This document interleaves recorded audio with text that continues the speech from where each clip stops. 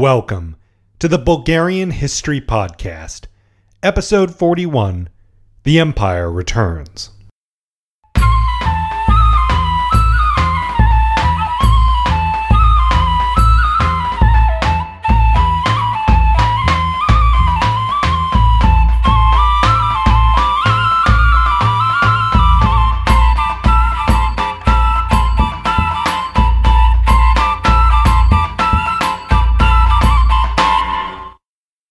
Now, this month's new Patreon supporter is Rosa, so big thanks to Rosa and of course to all my other supporters. You guys are amazing, and yeah, consider pledging. Even $1 helps. But I want to get straight into things.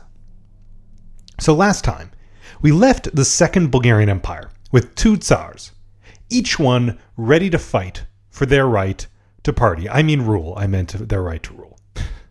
Now on the one hand, a Rus prince, deprived of his country and forced to make his home in Hungary before seeing his daughter marry the former Tsar Mikhail II Asen.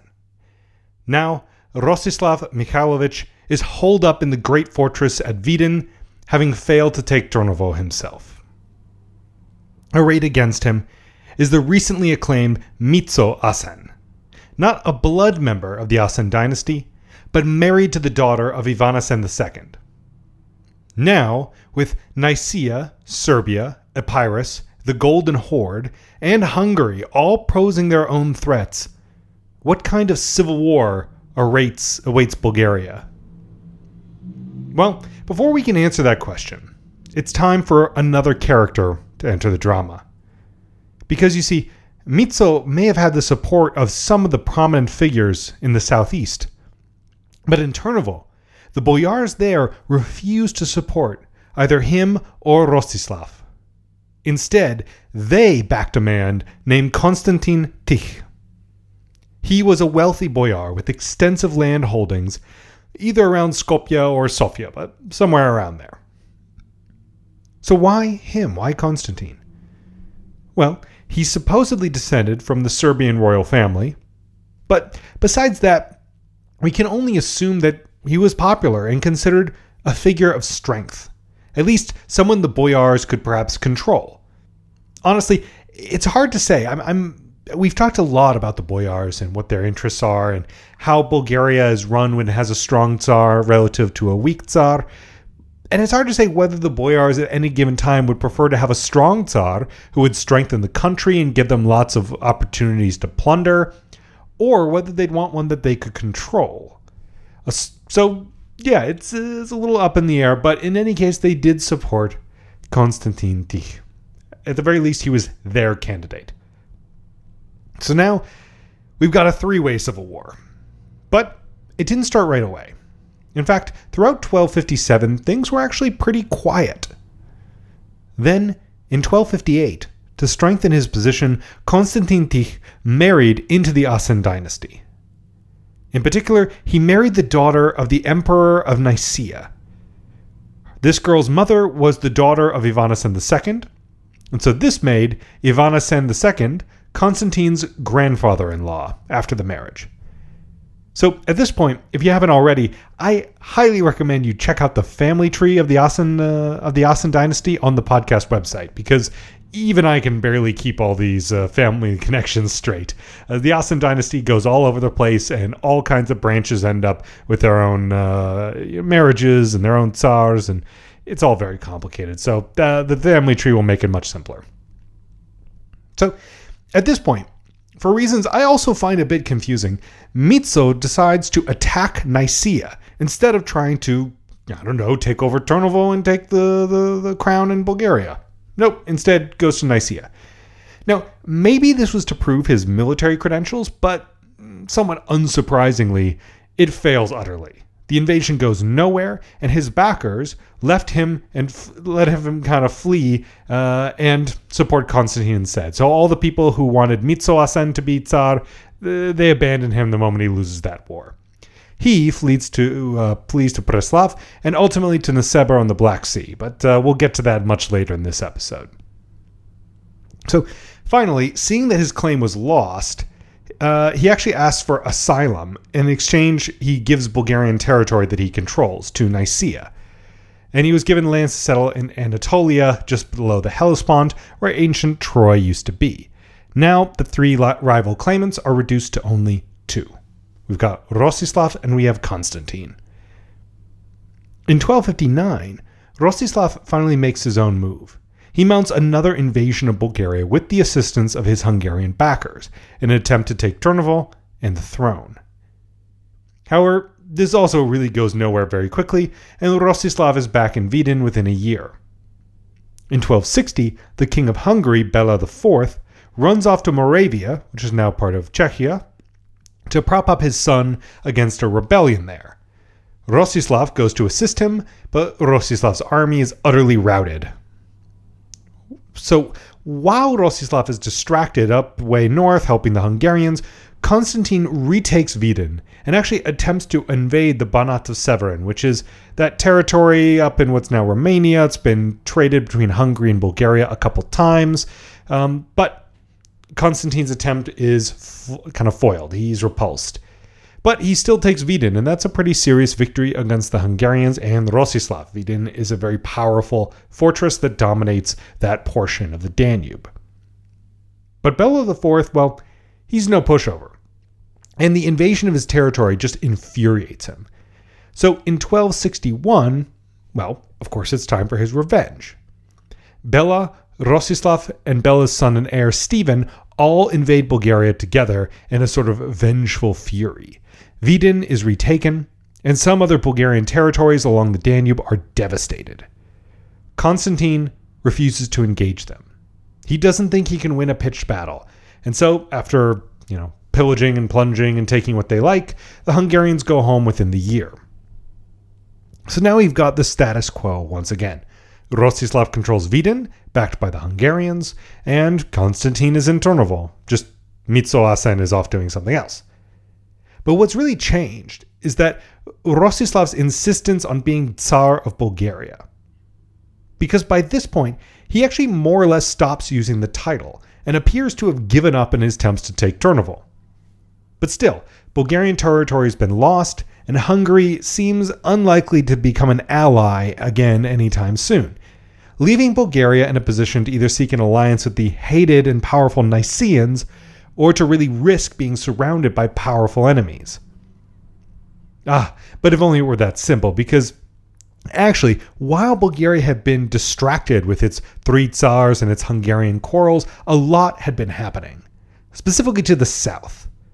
Now, I don't want to go in too many details, but they're a bit mind-numbing.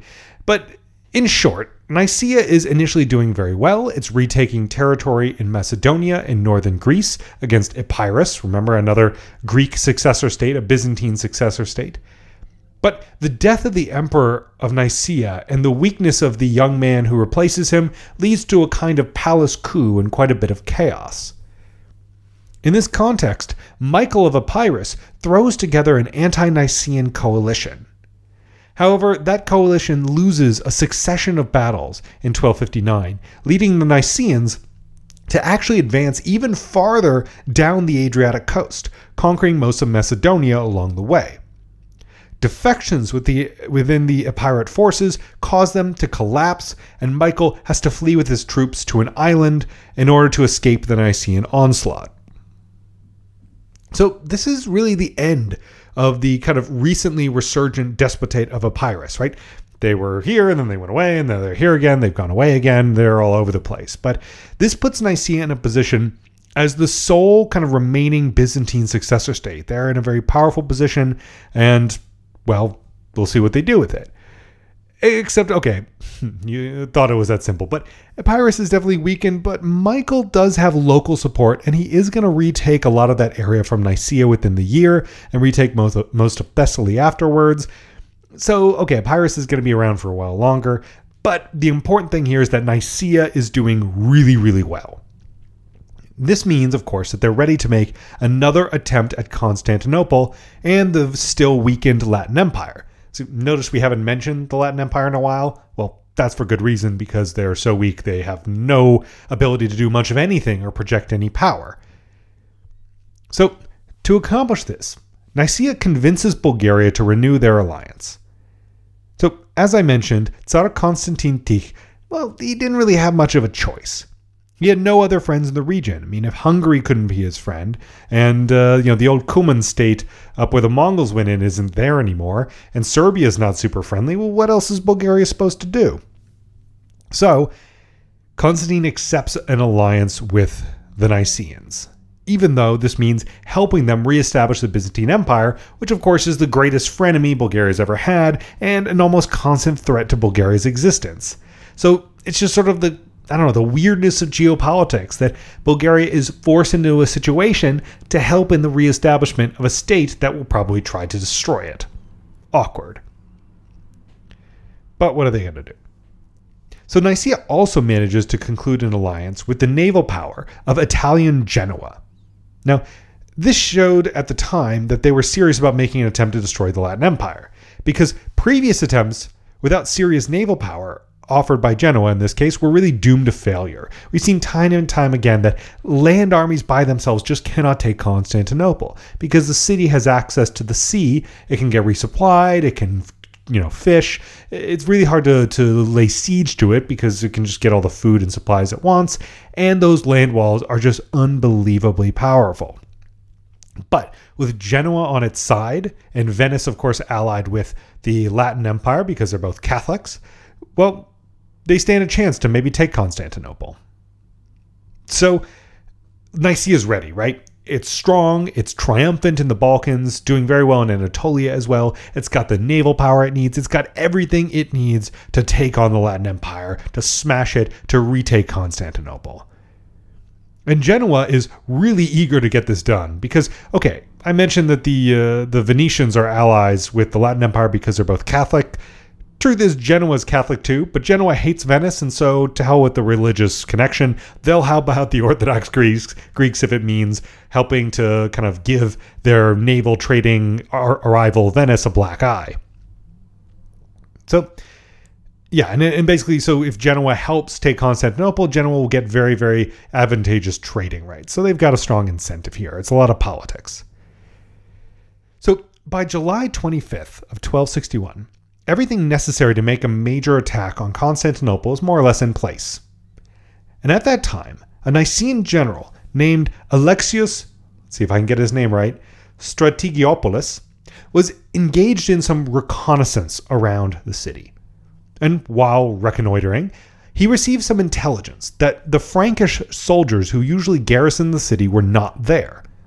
Seeing his opportunity, he acted, completely without orders from the emperor in Nicaea or really anyone else. He just moves on the city.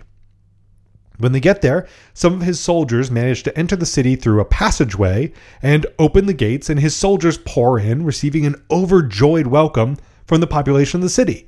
Because remember, even though the Latins had taken control of Constantinople for more than half a century, its population was still overwhelmingly Greek in language and Orthodox in religion.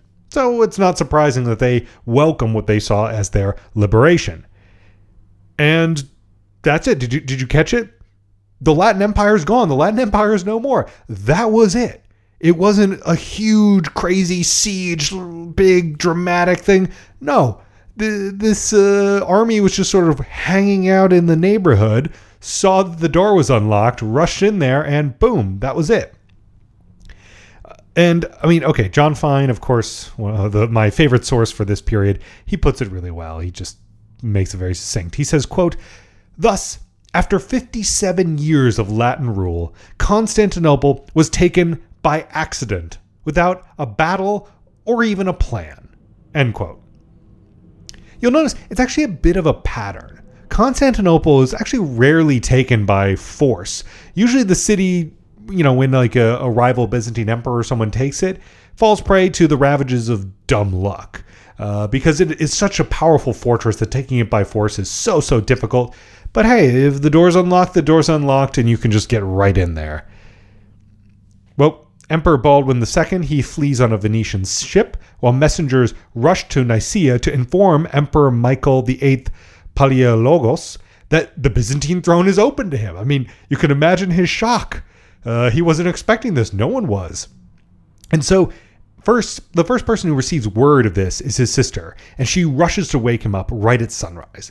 And he, somewhat understandably, doesn't believe the news. He's like, yeah, sure. You took Constantinople and were reinstating the Byzantine Empire. Whatever. Let me sleep another hour. No, doesn't believe her. Because, yeah, who would have thought it would be this easy to take Constantinople? I mean, they had tried before. It had been 57 years. There's no reason to think that everything had just happened this simply. But when the crown and the sword which Baldwin had abandoned arrived in the palace of the emperor in Nicaea, well, he started to believe. And he wasted no time rushing to the city, eager to reinstate the Byzantine Empire with himself as its new emperor. And so, Byzantium was restored in every way. Laws, customs, damaged buildings were repaired. Everything was restored to more or less as it had been before the Latin conquest. The recovery was hurried because Michael knew how vulnerable the city really was. Its population had dwindled to only 35,000 people. And though Nicaea was very strong, it was also possible that his taking of the city could provoke a major counterattack, a major attempt by the Catholic West to strike and reestablish the Latin Empire. But Michael also had another problem back in Nicaea. You see, Ivanass II's grandson, John IV, was also emperor back in Nicaea.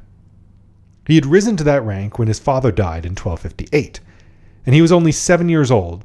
Really, what's the deal with 7-year-olds taking over empires around this time? It's a weird pattern. But anyways, within a few years, the older Michael made himself co-emperor with the young boy. But by this point, the stakes had risen, and the situation was fundamentally different because now it wasn't just Emperor of Nicaea, but Emperor of Byzantium. And Michael was not terribly interested in sharing his title and power with the little John. So, this wouldn't do. So what did Michael do? Well, he had poor John blinded and sent to a monastery. His sisters were married away to foreigners, dispersing the family and preventing it from really becoming a threat to Michael. And so just like that, the Bulgarian Tsars once again missed the chance for their progeny, their children and ancestors, to sit on the throne in Constantinople. It just never works out for him. But John, little John, blinded, sent to a monastery, was not just the grandson of Ivanass II. He was also the brother-in-law of the current Tsar Constantine, because Constantine had married the granddaughter of Ivanass II. So actually maybe, not brother-in-law, but like uncle-in-law. Anyways, again, that's why you should look at the family tree on the website. This is just too complicated to keep in your head. But a point is, this was not simply the murder of some distant relative. This was the murder of a close family member of the Bulgarian royal family. And so it shouldn't exactly be shocking that Tsar Constantine was not thrilled that his family member had been blinded and sent to a monastery. And so with the re-establishment of the Byzantine Empire, the geopolitical situation in the Balkans was now brand new once again. And the actions of the new emperor in Constantinople pretty well decided that Bulgaria would fall on the anti-Byzantium side of things. So the seemingly eternal rivalry between Bulgaria and Byzantium was back on. Now, I think this is a good moment to take a quick step back and see, okay, what does the Balkan and kind of Eastern Mediterranean world look like right now? Now, for reference, of course, there is a map on the website, bghistorypodcast.com, so check that out. But otherwise, you can listen and get a good idea. Starting from the east, you've got a vast swath of Anatolia, recently dominated for quite a long time by the Seljuk Turks, but now they were overthrown by the Mongols. Though remember, the Mongols weren't so much into kind of settling the areas they conquered, and so even though the Mongols were ruling things here, the Seljuks and those Turkic peoples are still a large portion of the population in the region. Then you've got the Byzantine Empire, dominating much of Western Anatolia and a strip of the Balkans, running all the way across to the Adriatic, all reconquered from the despotate of Epirus. But Epirus still holds on as an independent Greek state, kind of hugging the Adriatic coast down to the Gulf of Corinth. The last of the Latin states to hold some power is in southern Greece, on the Peloponnesus. Then Venice controls many of the islands in the Aegean, and to the north we've got Bulgaria, Serbia, Hungary, and the Mongol Tatar. Remember, they're pretty much the same, but we gradually call them Tatars, Golden Horde, which is dominating what used to be the Kievan Rus and will eventually become Russia. But within Bulgaria, you've also got your little divisions of power. The southeast, again, I mentioned like the future of Mitso, but at this point he's still hanging out in the southeast. You have Jacob Svetoslav, who's another boyar, though also of Russian origin.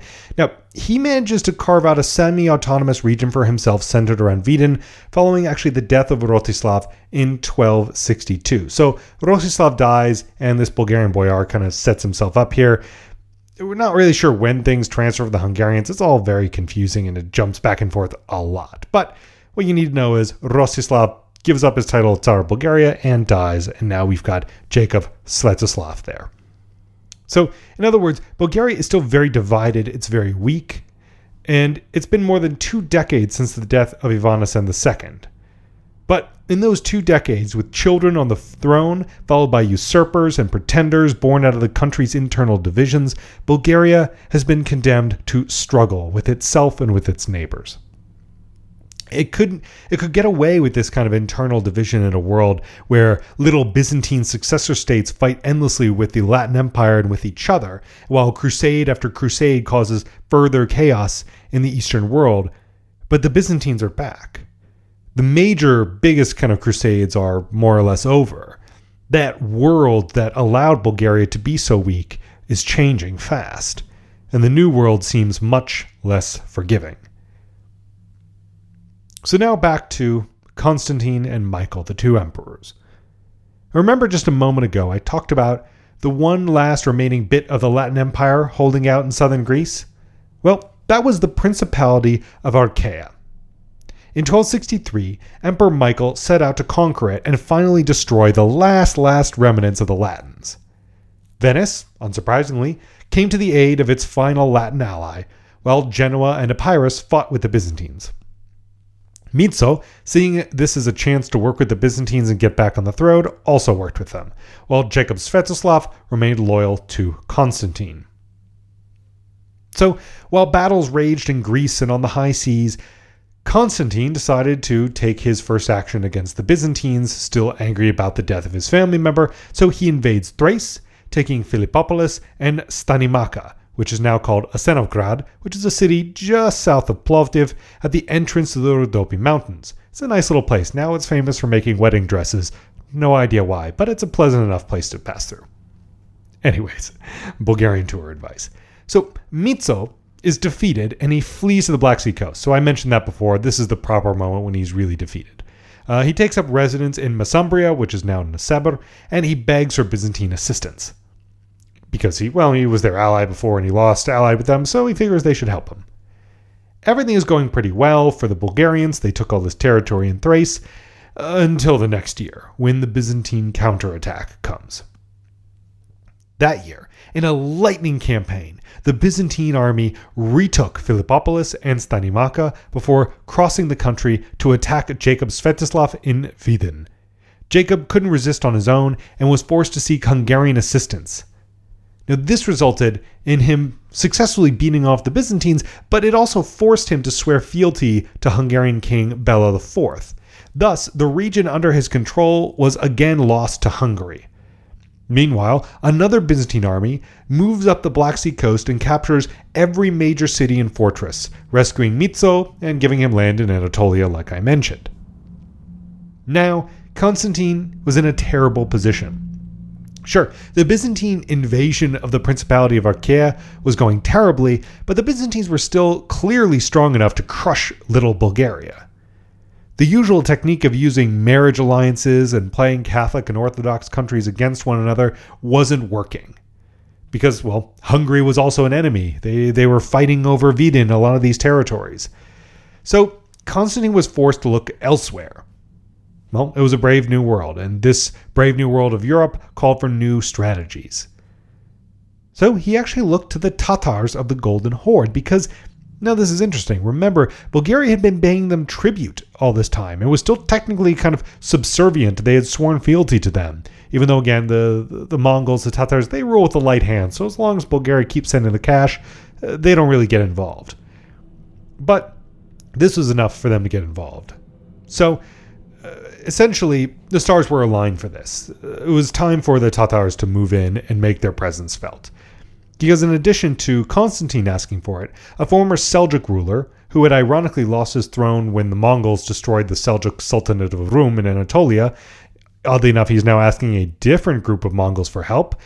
This guy named Kaikaus II, well, he wants the Tatars to help him attack Byzantium and move down and get his throne back.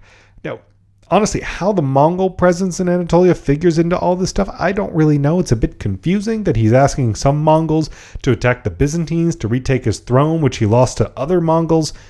But he's got like an uncle who's a good friend, who's very powerful amongst the Golden Horde. And so his uncle says, all right, well, do you a favor. We'll help out our Bulgarian kind of, I don't know what you'd call them, like subservient nations. And so they send an army. And so just like that, a huge Tatar army crosses the frozen Danube in 1264 and joins with Bulgarian forces to sweep down into Byzantine territory. Now, they managed to ambush Emperor Michael and very nearly capture him, but he gets away. Still, the invasion was successful. It took some Byzantine cities, it took some plunder, though honestly, it mostly just they stole a lot of stuff and it didn't have any kind of major long-term effects for Bulgaria. But still, as John Fine put it, Constantine's position was really strengthened by the newly established threat of another Tatar invasion. So, okay, Bulgaria may not have all the friends in the world, but if you try to invade it, they've got these Tatars behind them who are pretty mean guys and you don't want to mess with them. That same year, in 1264, a civil war also broke out in Hungary between Bela IV and his son Stephen V. The chaos and uncertainty of that war gave Jacob Svetoslav the opportunity to renegotiate his position, maintaining his autonomy but returning his loyalty to Bulgaria. Now, this may not seem like a big deal, but Bulgaria is pretty weak at this time, and the troops that they would get and the kind of taxes they would get would be nice. So, responding to this, bringing this in, Bulgaria decides to also take advantage of the chaos in Hungary, and troops from Vidin and the rest of Bulgaria raid Hungary in 1265, further cementing Sviatoslav's position as a Bulgarian and not a Hungarian vassal. But, just like happened with the Byzantines in 1266, things changed. The civil war ended in a victory for the son, Stephen V, who then proceeds to attack Bulgaria and lay siege to Vidin to get his revenge. The Hungarian armies also invade and defeat Bulgaria proper. Ultimately, this all led to Hungary once again gaining control of Vidin and the area around it, though remarkably, Sviatoslav is allowed to maintain his rule there. So I kind of mentioned how this Vidin territory for a long time is just going back and forth between Hungary and Bulgaria. But unfortunately, this is a time of weakness in Bulgaria, and minus that civil war, it's really a time of strength for Hungary. The Hungarian Empire is pretty big at this moment. Sorry, the Hungarian Kingdom. So, even worse than all this, the Khan, who had ruled the Golden Horde as Bulgaria's sovereign, died in 1265, really lessening the likelihood of the Golden Horde coming to Bulgaria's rescue. Because in addition to the guy who was doing it all dying, this also began a gradual process of the Golden Horde breaking apart into smaller states as the central authority began to dwindle. Also around this time, Constantine managed to fall from his horse and was paralyzed from the waist down, further harming his ability to project leadership and credibility in front of the boyars and the people of Bulgaria. So, in this sense, when we look around at this moment, Bulgaria is more or less friendless. Hungary, the more immediate of the Tatar states in the north, Serbia, and the Byzantines are all enemies. But one ray of hope does come out of this darkness. Because in 1267, a grand anti-Byzantine alliance is being organized by Charles I of Sicily and the former Latin emperor himself, Baldwin II. Bulgaria may not have been powerful at this moment, but the Byzantine Emperor Michael had no interest in allowing Bulgaria to join this alliance, right? Because I mentioned a second ago that Michael is very afraid of some big Western alliance coming in on a new crusade to reestablish the Latin Empire, and he does not want Bulgaria to be involved. So Michael offers the recently widowed Constantine his niece's hand in marriage. To sweeten the deal, as part of the dowry, Constantine was promised the Black Sea cities of Mesembria and Anchialos, if his new wife gave birth to a son. However, when their son Michael was born in 1270, the emperor decided that he wasn't going to go through with it. This betrayal meant that that brief moment of good relations between Turnovo and Constantinople were over. Constantine sent word that he was ready to support the anti-Byzantine alliance. But what exactly is that going to mean? What is this alliance going to look like? Could a weakened Bulgaria, ruled by a mostly paralyzed Tsar, stand a chance against the Byzantines or any of its other enemies surrounding it? And would this anti-Byzantine alliance come to anything substantial? Is this going to be another end to the Byzantine Empire? Well, check out next episode and you'll hear all about it. This episode was written and produced by me, Eric Halsey, with some research help from Stanimir Bogdanov. The theme music, as always, is written and performed by Teddy Raven. As always, like us on Facebook, leave us a review, all that great stuff. Send me an email, like the Facebook page. You know what to do. Check it all out and get in touch. Let me know if there's anything you'd like to change, anything you like about the podcast, don't like about it. Feedback's always useful. In the meantime, uspech, or in English, good luck.